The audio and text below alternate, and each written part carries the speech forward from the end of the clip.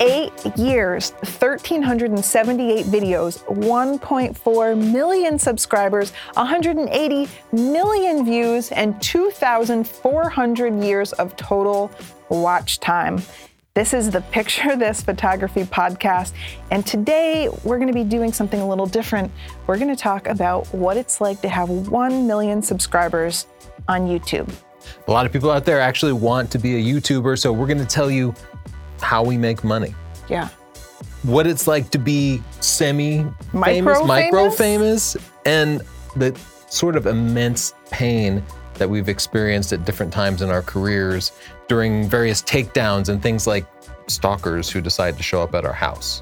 Yeah, and one instance where I just decided to get a home security system because things can get a little scary. But first, a word from our sponsor, Squarespace. Whether you need a website or your own photography portfolio, you can make it happen with Squarespace. Just go to squarespace.com/Chelsea, use the coupon code Chelsea, and you can get 10% off. That's in the description down below. And you can get a 14-day free trial too. Thanks, Squarespace. First of all, YouTube is a job. Yeah. This is a common misconception. People think you just drive around in cars and have fun all the time, but some people work 120 hours a week, especially when you're getting started. You don't get much sleep. You can work all the time.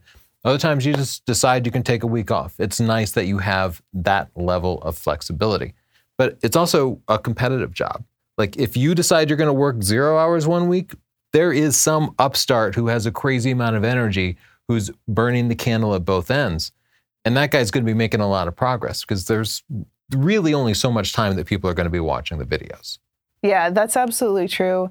I think the other thing is it's a job where people see that one little facade of fun, but behind that, there's so much work. Like there aren't videos of me sitting down and doing our IRAs and figuring out our insurance and doing our taxes and paying our contractors. So it's like there's a lot of really boring work that goes into. Yeah, just regular office stuff. Emptying the garbage. I mean, I am the office garbage lady. And maybe you can take a week off. Maybe you can take a couple of weeks off, but really you can't stop. You never reach some point where the business can run itself because you're a personality. You're still always going to be an independent contributor. And it is a grind. It was actually different in the older days of YouTube. You could put up videos and they would be what we call evergreen, where they would just keep getting views. Nowadays, people need recency.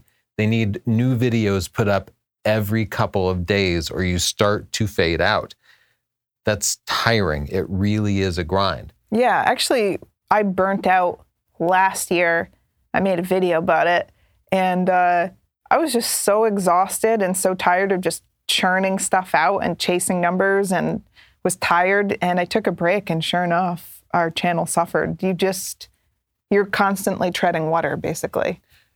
And when you say it's a grind, it almost makes it seem like you're on a treadmill kind of doing the same thing every day, but it's actually not that simple because one day you'll be on a treadmill and the next day you're rowing and the next day you're swimming because stuff is constantly changing. And if you are not also constantly changing, then even if you're working hard, you will fade out of existence because YouTube will suddenly change their algorithms and trends will change and technology will change. I think even if you have a super original style, like Casey Neistat, for example, his style is so original. He's so incredibly talented. He skyrocketed to fame, super popular. And then it was rough for me to watch all the people fall in behind him and just take all of his style. Boosted boards, overhead cams, smash cuts. And it really, like, I know it's flattery. Like, people did that because Casey is talented and admirable, but it was also, like, heartbreaking for me because I'm like, that's him. Like, he's special. He works so hard to make this little special thing, and then people, that happens to everybody. If you happen to find that magic, that thing that people love, then everybody will copy it and rip it off. And suddenly this magical thing that you invented, that you discovered is now a cliche. And somebody new to YouTube who stumbles across you, maybe they've seen everybody else who copied your style but they don't know who originated it. It doesn't matter. And that's why you just have to be constantly changing. You can never just rest. I think that's like the nature of creating. Like if you watch an old funny movie, it's not funny because everyone just stole the jokes and recycled them. Mm-hmm. Like the good part of that is that it keeps you pushing for something new all of the time. Like I never watch other videos before I write a video because I don't want to copy. I always want to be doing something I at least think is original, if that's even possible. So it pushes you to do something new all the time. I only watch other genres. I never watch other photography channels. No, I don't want to rip off. And I don't want to comedy copy or whatever. Yeah. Let's talk about the money. Ooh, cha-ching. Okay, I feel like people get really curious about how YouTubers make money. For us, a lot of people don't realize we're actually a publishing company first. Tony wrote over 30 books before we started YouTube. We wrote a book about photography. And we have a publishing company called Mason Press. We have 8 or 9 titles now. More than that, maybe? Yeah. I think we're the #1 photography learning publishing company as far as like overall book sales go. I don't know if that's true, but it sounds The last time I checked on our little statistics database, that seemed to be the case. So anyway, for us, we started YouTube as a way to market our books and our learning materials, and then it kind of took on a life of its own. But once you're on YouTube, you can find other ways to make money, and one of those ways is sponsorships. I'm sure you all know about that. You see Squarespace and all of our podcasts. They make that possible. Another way is merch. You see a lot of channels have t-shirts. We have some, but we don't really push them. But something you definitely have to do is diversify your income. It is extremely challenging just to live off of the money that you get from YouTube. We've never had a year where the YouTube monetization would have made a profit. No. Every year, the money YouTube pays us is less than our overall expenses. Yeah. As far as paying contractors, employees, buying the equipment that we need for a studio like this, YouTube has never been profitable. It's only the sponsorships. It's only us selling books and merch and stuff that makes this financially possible. You know, we have bills and stuff. We don't get to just do this for free. This is not a communist organization where the government is paying us to educate people. That'd be weird. Yeah. No. So the way that we make money is through our publishing, with our books, our videos, all of that. We get the YouTube monetization. Of course, we get some money from that. We have sponsors. We have other merch like presets, t-shirts. That's not really doing a lot for us, honestly. It's just for fun. But then, you know, every once in a while, we'll also do a different kind of sponsored post, like one product individual. But we always disclose it. And I know that people get kind of weird about that, right? Like they're always nervous about like secret sponsorships and stuff, but the hardest part about this is so many YouTube channels are completely shady about it. They take sponsorships that they don't disclose properly. Yeah. They'll advertise this one product, they'll say it's great, but they won't say they're paying me to say this because that becomes the most effective type of sponsorship. But as a result, people are naturally and correctly suspicious of YouTube channels, and we are constantly accused of undisclosed sponsorships, which we have never done. Yeah, but I blame the companies because how can you expect, I mean, they deliberately choose some channel with someone that doesn't know about sponsorships yet. I know because they reach out to me all of the time, and they don't tell you that you have to disclose those things legally, so.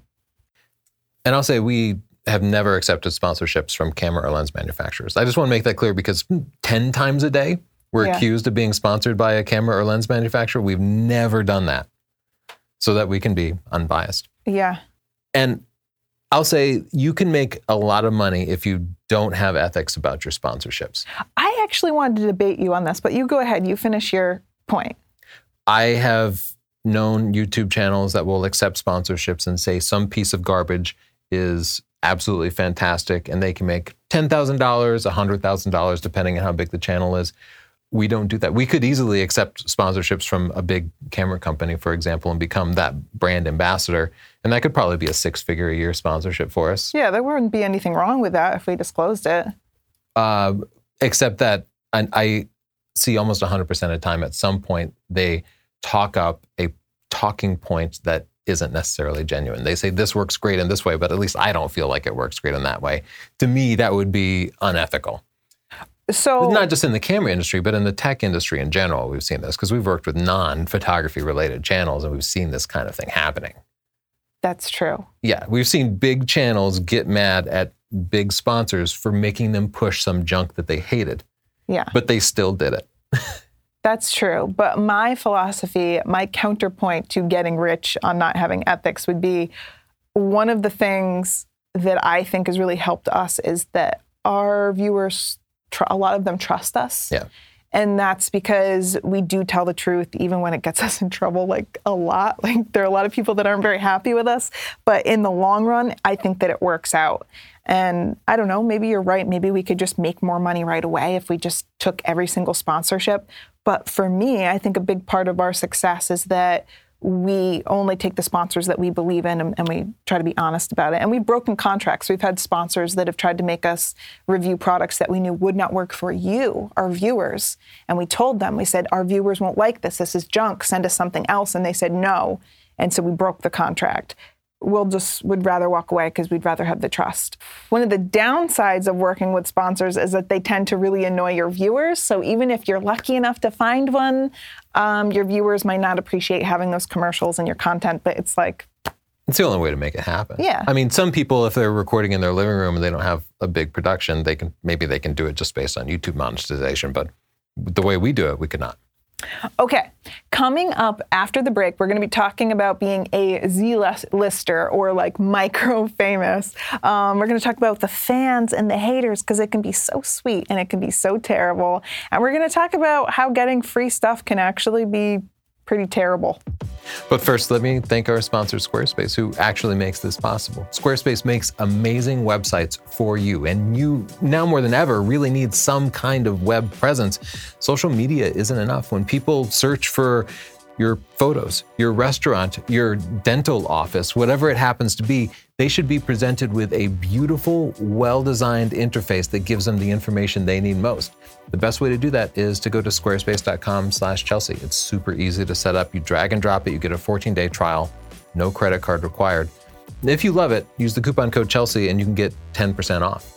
I am really struggling with this because we're getting like takeout from restaurants and stuff. And so I try to look up a website and they don't have a menu online, or if they do, it's because somebody else like took a snapshot with their phone and stuck it on Google or something. Like, go to squarespace.com/Chelsea restaurants around me and please set up a real website just to make my I've life actually a little thought bit easier. about, I know I can't because I don't have time, but I've thought about contacting my favorite restaurants and being like, do you want me to just set up a really quick website for you? It'll take like 10 minutes. Please get your menu somewhere. Yeah, I mean, I've skipped restaurants because I was like, oh, this is just too hard. I'm just going to go to the next website. Yeah.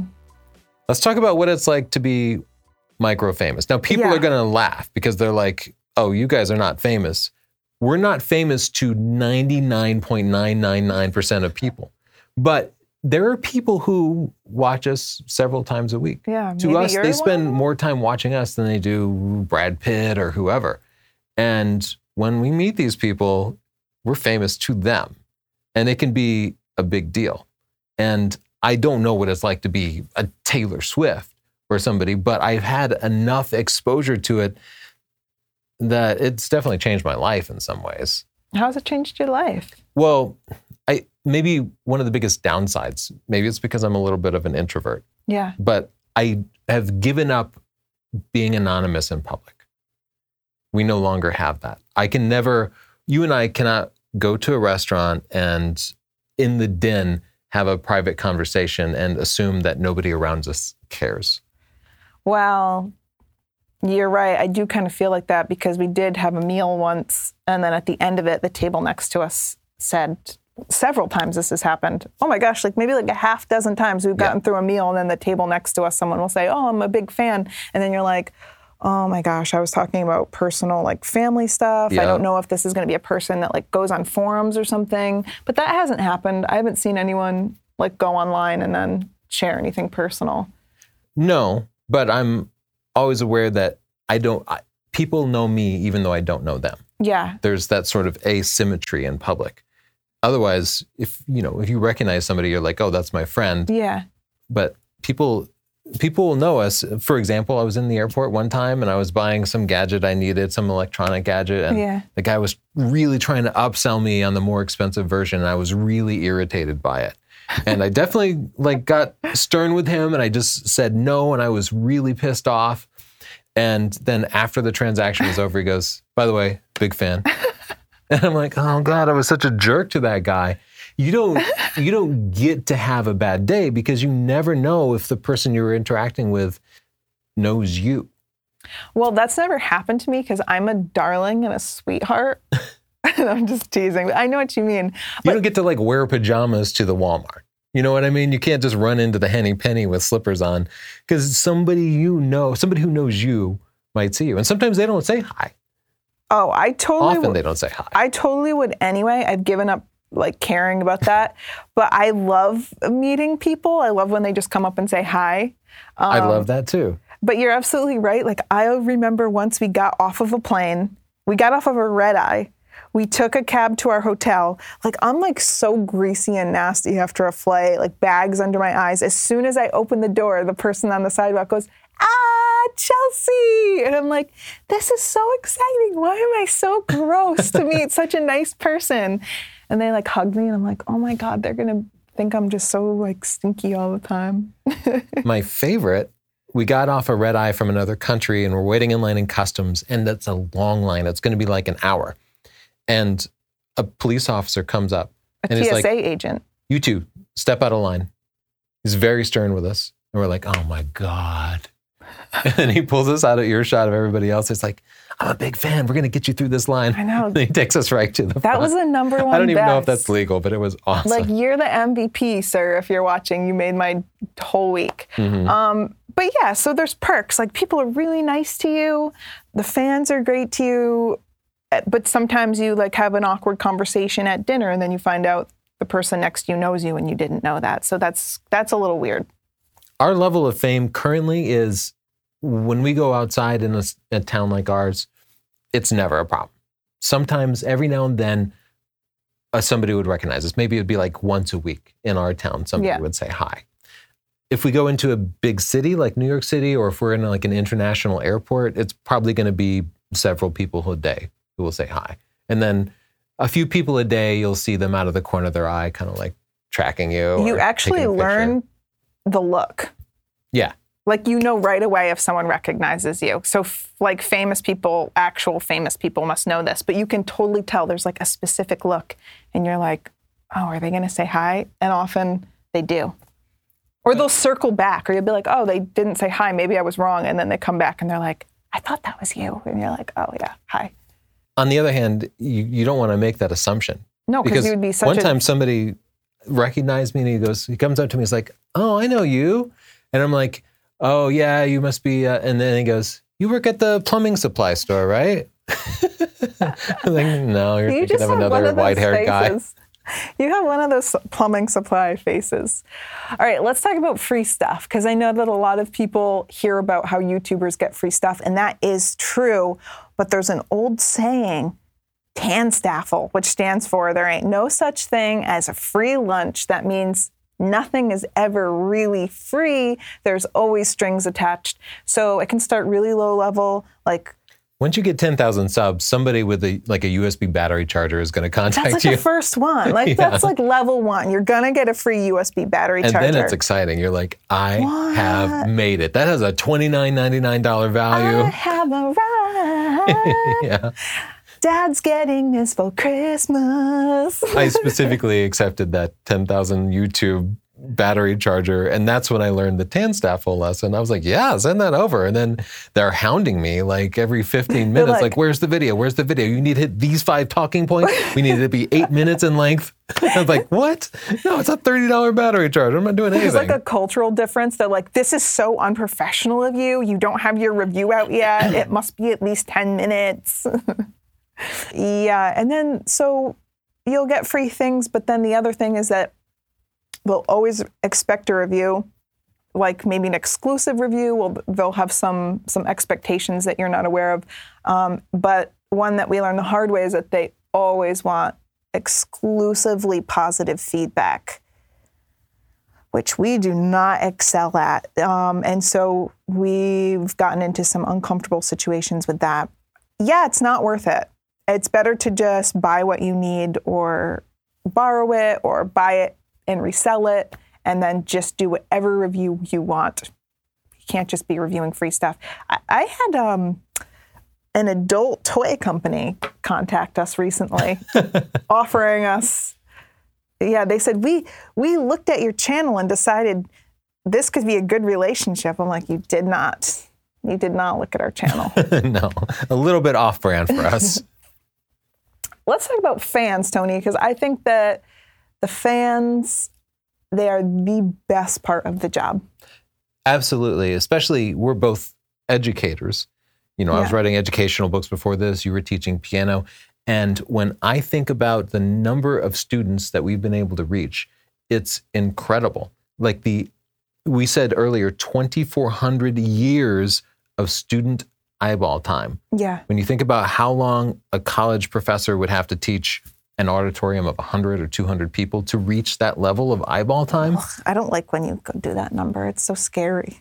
It's impossible. But if you want to educate, then it is so attractive and so powerful to be able to reach that number of people. Yeah, but having all these people supporting you is really cool because we're talking about how we're complaining a little bit. Like sometimes you got to do the office work. You still got to take out the garbage. It can be grueling. It's a lot of work. First world problems. But then you put up a video and you get like the same people that you know making funny jokes, talking you up, saying, oh, you guys really worked hard. Like you did a good job. Like noticing the little things that you did to try harder.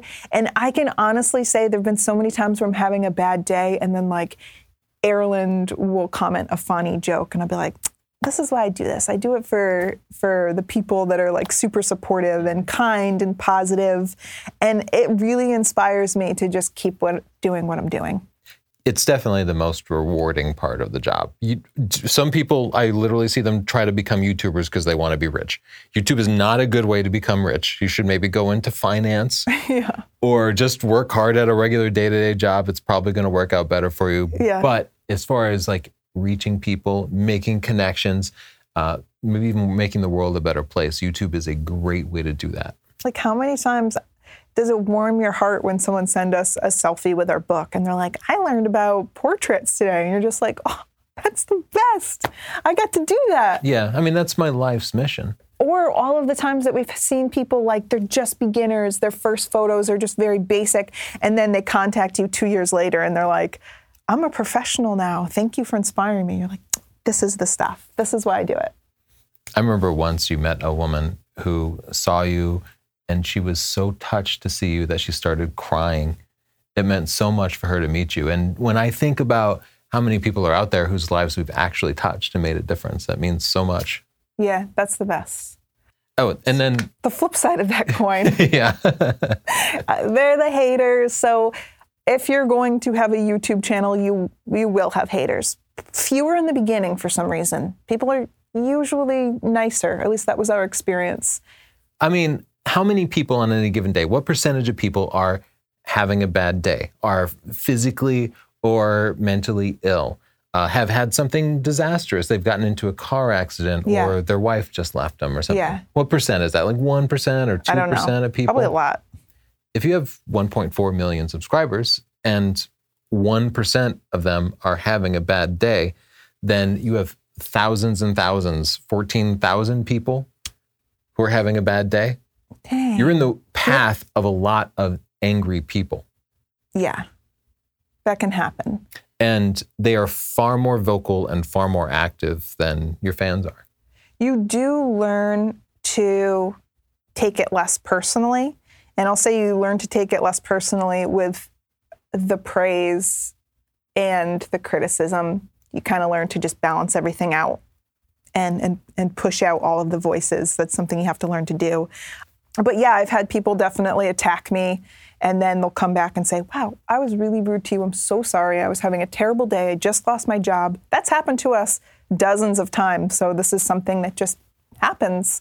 It can range from just annoying someone having a bad day and making an offhand comment to harassment someone commenting on every single thing that you do, making it personal. A lot of sexual harassment in the beginning for me. And I learned that you could just block disgusting words. So that's helped to just not see them. And it can also be scary. So there was someone that was like harassing us and then said they had a gun and they weren't afraid to use it. So we got a security system. Yeah, and people like drive past your house and stuff. I remember once we were traveling and I just posted a picture of us in the lobby of our hotel room on Instagram. Yeah. And a local recognized that hotel lobby and then showed up there. Oh, I forgot about that. Like actually chased us down. Yeah, which probably seemed normal to them, but you don't know the person, so it can be really scary. We didn't actually meet them. Like one of the hotel staff saw this person kind of lingering and figured out what it was, but they like sought us out and warned us like, okay, hey, somebody showed up looking for you. Yeah. Especially because it's probably a fan. Yeah. But you don't know. You don't know, especially when people are saying like they don't like you all the time. Then you get people that use your name and face for views, which again, you just learn to detach. Like, I'm not a person to a lot of people. I'm just like a face and a name and a personality that's almost completely severed from whom I really am. So they'll say things like, Tony Northrup is stupid, and then his face is in a thumbnail. That's inevitable. It doesn't matter who you are. There's always going to be somebody that doesn't like you. If you want to be a YouTuber, you have to get past that. You will never make everyone happy. It's not going to happen. Ask yourself who your favorite politician is. Who's your favorite athlete? Who is your favorite musician? And then, are they universally loved? No. Do 100% of people love your favorite politician? Or is there some faction out there who also hates your personal favorite politician? Yeah. That is the way it is on YouTube. You will develop fans and you will develop people who hate you. And then, as you said, YouTube will literally pay people to hate on you. Yeah. Because of the way the algorithms work, they can say Tony Northrup is stupid. And then it will come up and be suggested after a Tony Northrup video.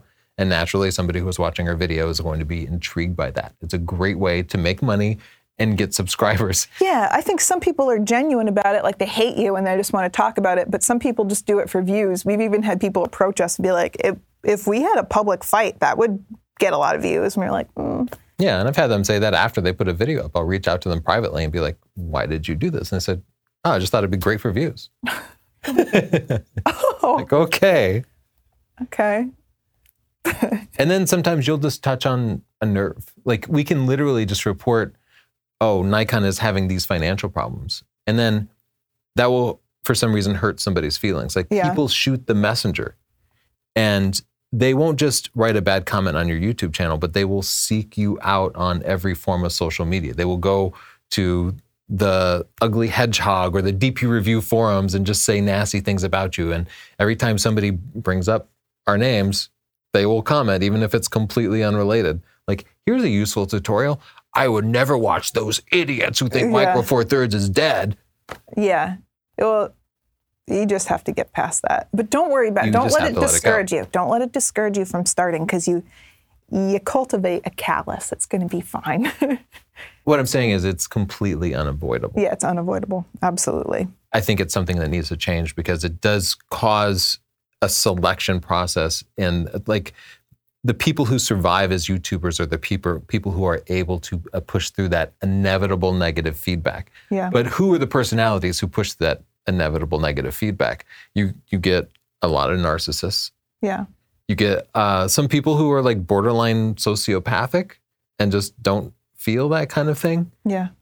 My personal experience, I was kind of brought into it slowly because I used to write books for Microsoft Press in an era when people hated Microsoft because they were a big monopoly. So I started gradually getting attacked by Linux nerds and such. And I learned at first it really stung. Every negative comment stung. But I did that for 20 years. And eventually this thing just wore off. But you're also a sociopath, right? Narcissistic sociopath, technically, yeah. Yeah, but that's not, you don't have to have like a personality disorder. There are also people that just have a really strong sense of self and a thick skin. I mean, there are people naturally like that. But what about all those people who don't have a thick skin? How many people have we talked to who started their own YouTube channel and then bailed as soon as they reached that point when they started to attract the haters? Yeah. Then you talk to your friends and your peers in the industry, and you realize it happens to everyone, and you will feel better. Because I don't have a thick skin, and I deal with it. One of the big perks, and it kind of goes along with having a voice and a channel, is you get access to people. We have gotten to meet so many of our photographic heroes. We've gotten to meet, the CEO of Nikon and Sony and the heads of their imaging departments and the engineers who designed some of the most brilliant things that I absolutely love. Like, they'll even answer the phone for us. It's nice. It's a real perk. And we've gotten to learn from other creators. We got to shoot with Dixie Dixon and Iro Block and like these amazing photographers. And Brian Smith. And it becomes this circular thing. Like, it has made us better photographers and better creators because we got this access to it.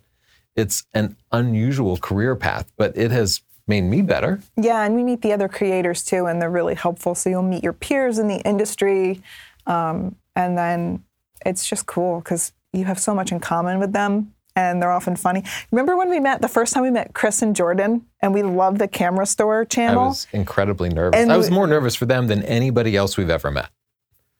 Because they were celebrities to me. They were A-listers to me. Because I watched them all the time. I know.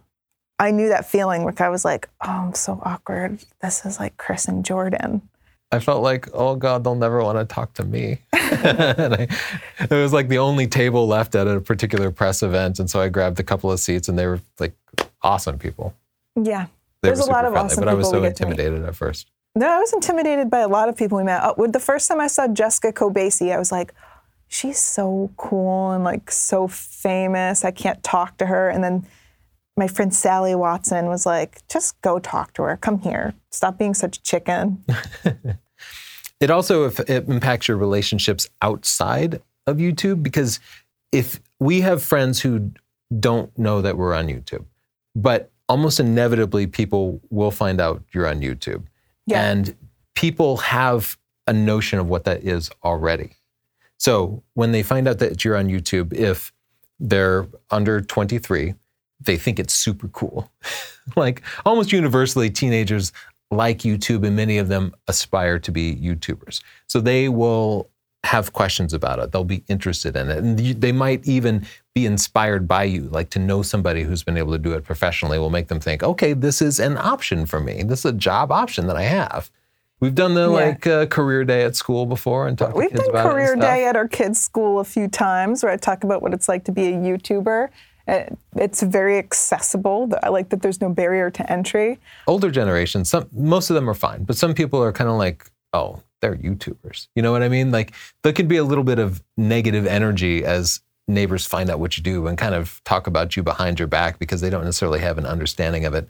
At least in our area, like, there are no other YouTubers in our area. Like, it's Casey Neistat left New London. It's just us now. People don't have a personal point of reference. There's a few. Excuse me. But yeah, it's not a very common job where we are. And I also think that people have their own ideas of YouTube. So when people have found out, they'll say, you're on YouTube? My kid watches people open toys on there. Is that what you do? So they'll come to you with like these ideas of what a YouTuber is like or what a YouTuber does. I usually just tell people that we're in publishing and then there's less to explain. But they'll find out. Yeah, and if you haven't told them, then it feels, they've presented it like, how could you not tell me this about yourself? Well, okay, so you want to know why I don't tell people? Because usually they just don't care, and if you have to explain it, then you sound like, I don't know, it sounds weird.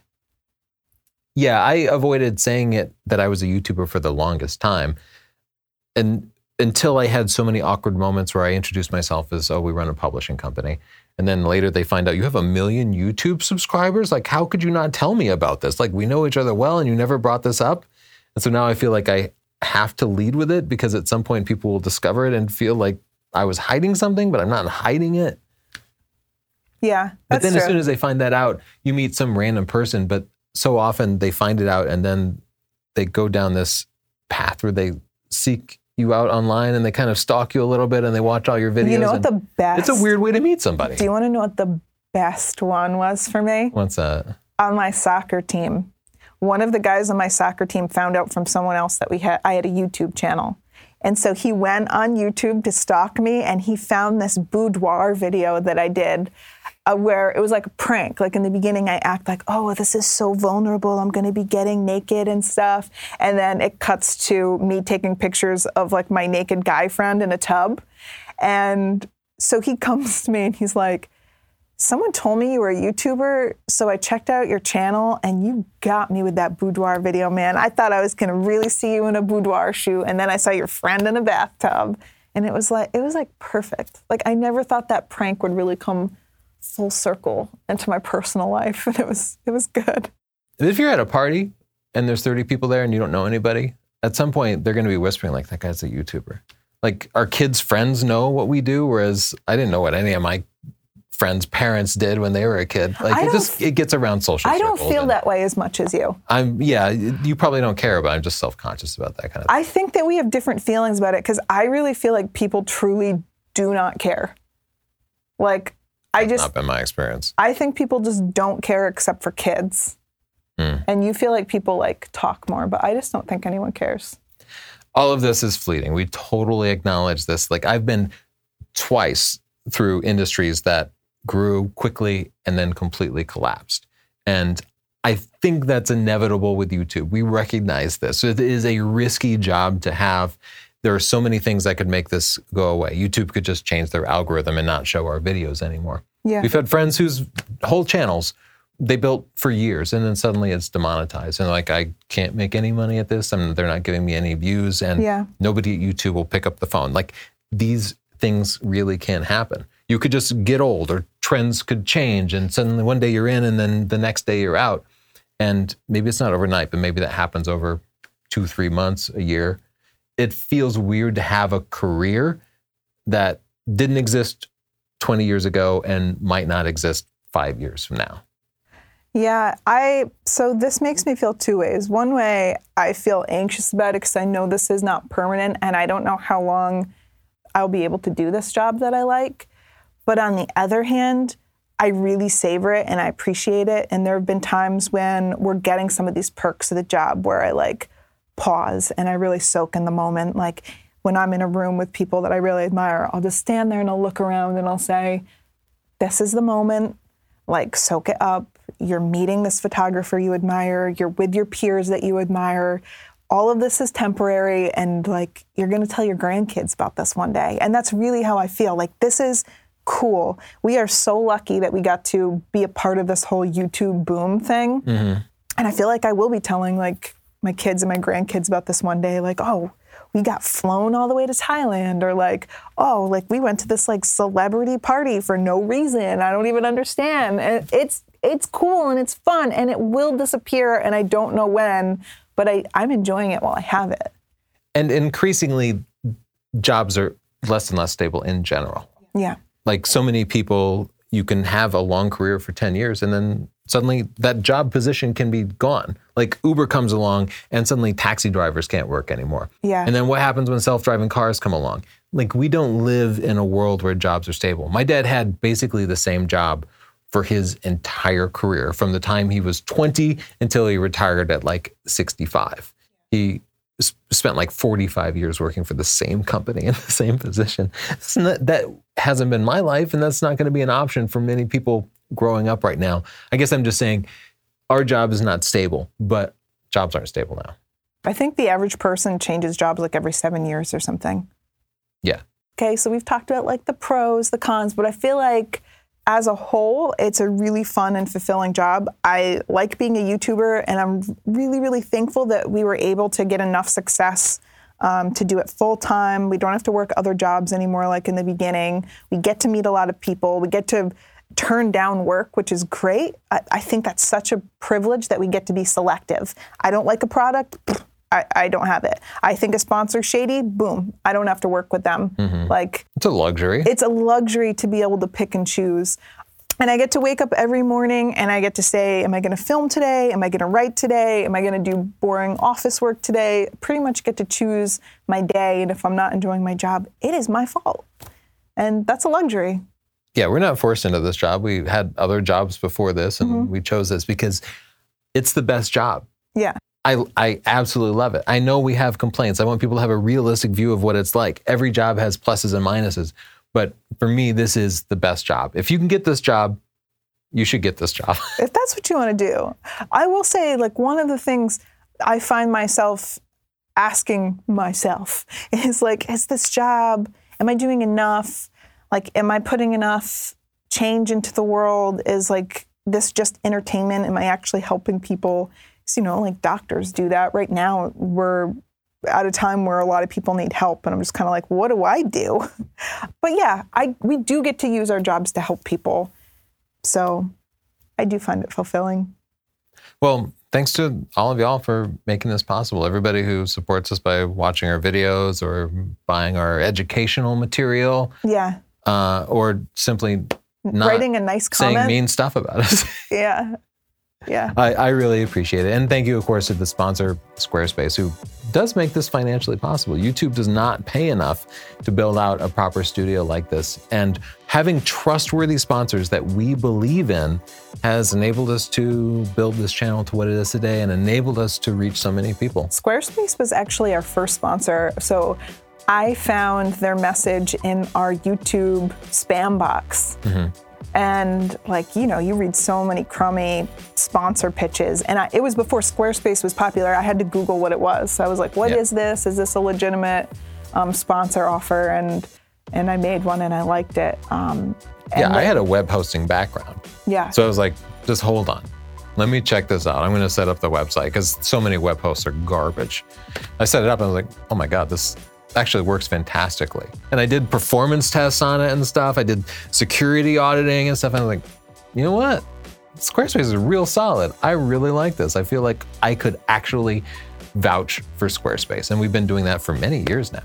Yes, and we're doing it again right now. So you can try it for 14 days for free. No credit card needed. Just go to squarespace.com/Chelsea, use the coupon code Chelsea, and try making your own photography portfolio or perhaps a page for your restaurant. And we'll see you next time on the Picture This Photography podcast. Guys, thank you again. We mean it from the bottom of our hearts. You make all of this possible for us, so thanks. And I will try to respond to comments on this. So if you guys have other questions about what it's like to be a YouTuber, ask them. Or if you are a YouTuber, what's the most striking thing about it? Like, what is different for your experience than what we just described? Yeah, it must be different for everybody. All right. Bye. Bye.